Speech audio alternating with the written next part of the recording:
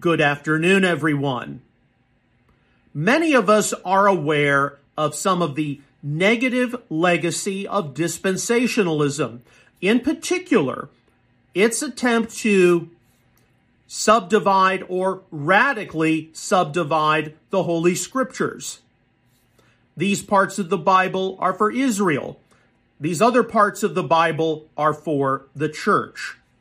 And many of us can indeed see how that ideology is responsible for much of the assumption among many contemporary Christian people that the Tanakh scriptures, the Old Testament, was for a previous phase of development.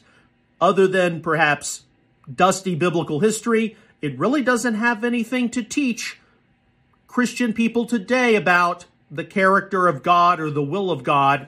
We just focus on the New Testament and the teachings of the apostles.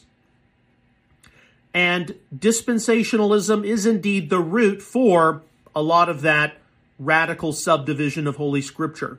Although dispensationalists do believe that after the pre-tribulation rapture, that God will resume his program with Israel and that he's not finished with the progeny of Abraham, Isaac, and Jacob. The most frequent alternative to dispensationalism witnessed in the theological spectrum is that of covenant theology, something strongly adhered to in various Reformed Calvinist circles.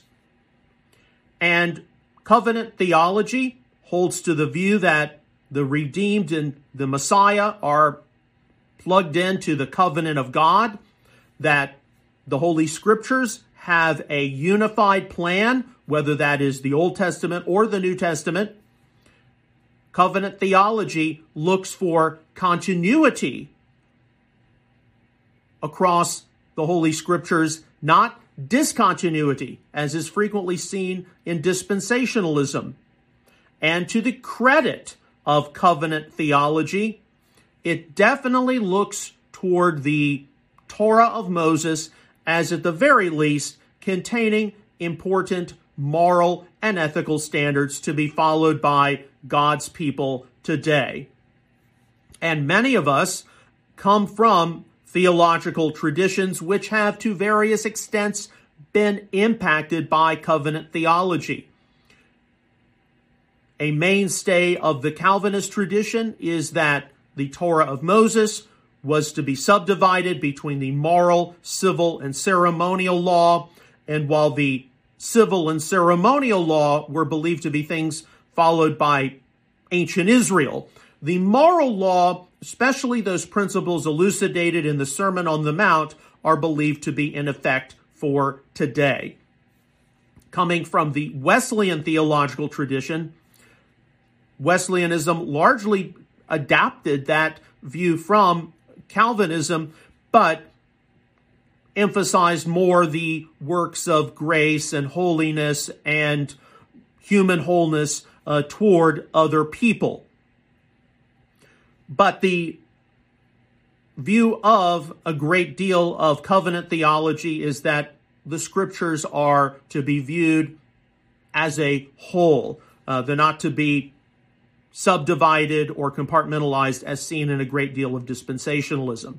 So those who are from the Reformed tradition often are seen to stress that principles like the Ten Commandments are to be followed. Sunday is to be treated as a holy day, the Lord's Day. Many people from a covenant theology background treat Sunday as the Christian Sabbath. And they tend to emphasize external works as evidence of one's salvation. So there are a lot of things which many people in today's Messianic community actually have in common with covenant theology. But there's one main difference which can differentiate Messianic people from covenant theology, and that is covenant theology also is largely supersessionist. replacement theology. The Christian church is the new Israel. Promises given to Israel in the Tanakh or Old Testament regarding a return of exiles to the Holy Land, the reconstruction of the temple in Jerusalem, tribal inheritance in the Holy Land. Those are things which are to only be representative of the great bounty that Christians have in Jesus, because God is finished with Israel and the Jewish people.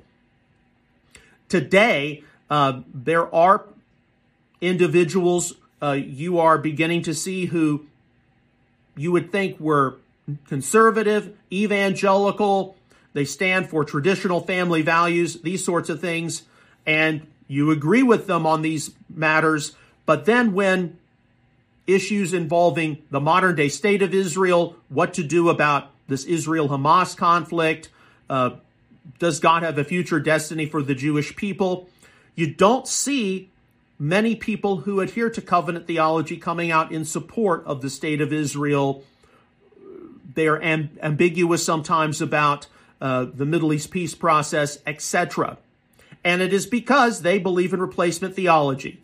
The church is the new Israel. He's largely finished with the descendants of Abraham, Isaac, and Jacob. And in different sectors of Hebrew roots, one law, one Torah, and possibly even pro-Namian Christianity, although you've got to look at things on a case-by-case basis and a teacher-by-teacher or ministry-by-ministry basis. Some of these strands of influence are present. The one good thing many of us can take away from covenant theology is it tries to stress unity of the Holy Scriptures. It doesn't believe in some wide-scale dismissal of the Tanakh or Old Testament. So we can definitely glean certain things from their interpretations of parts of the Gospels, parts of the Pauline letters. One of the resources I'm sure many of you have benefited from in your examination of Romans has been the commentary of C.E.B. Cranfield, which comes from a Reformed persuasion. There are a lot of good points to glean from his approach to passages which have been traditionally interpreted as anti-law in Romans. So there is something good one can take away from covenant theology. It tries to stress unity of the Holy Scriptures. But as it involves the future destiny of Israel proper, the descendants of Abraham, Isaac, and Jacob, that's where we need to be very careful. And indeed, I stress that as students of Holy Scripture, we can learn from people who espouse replacement theology. It just depends on what the issue is. We can learn from Jewish people who deny Yeshua as Messiah, but again, it depends on what the issue is.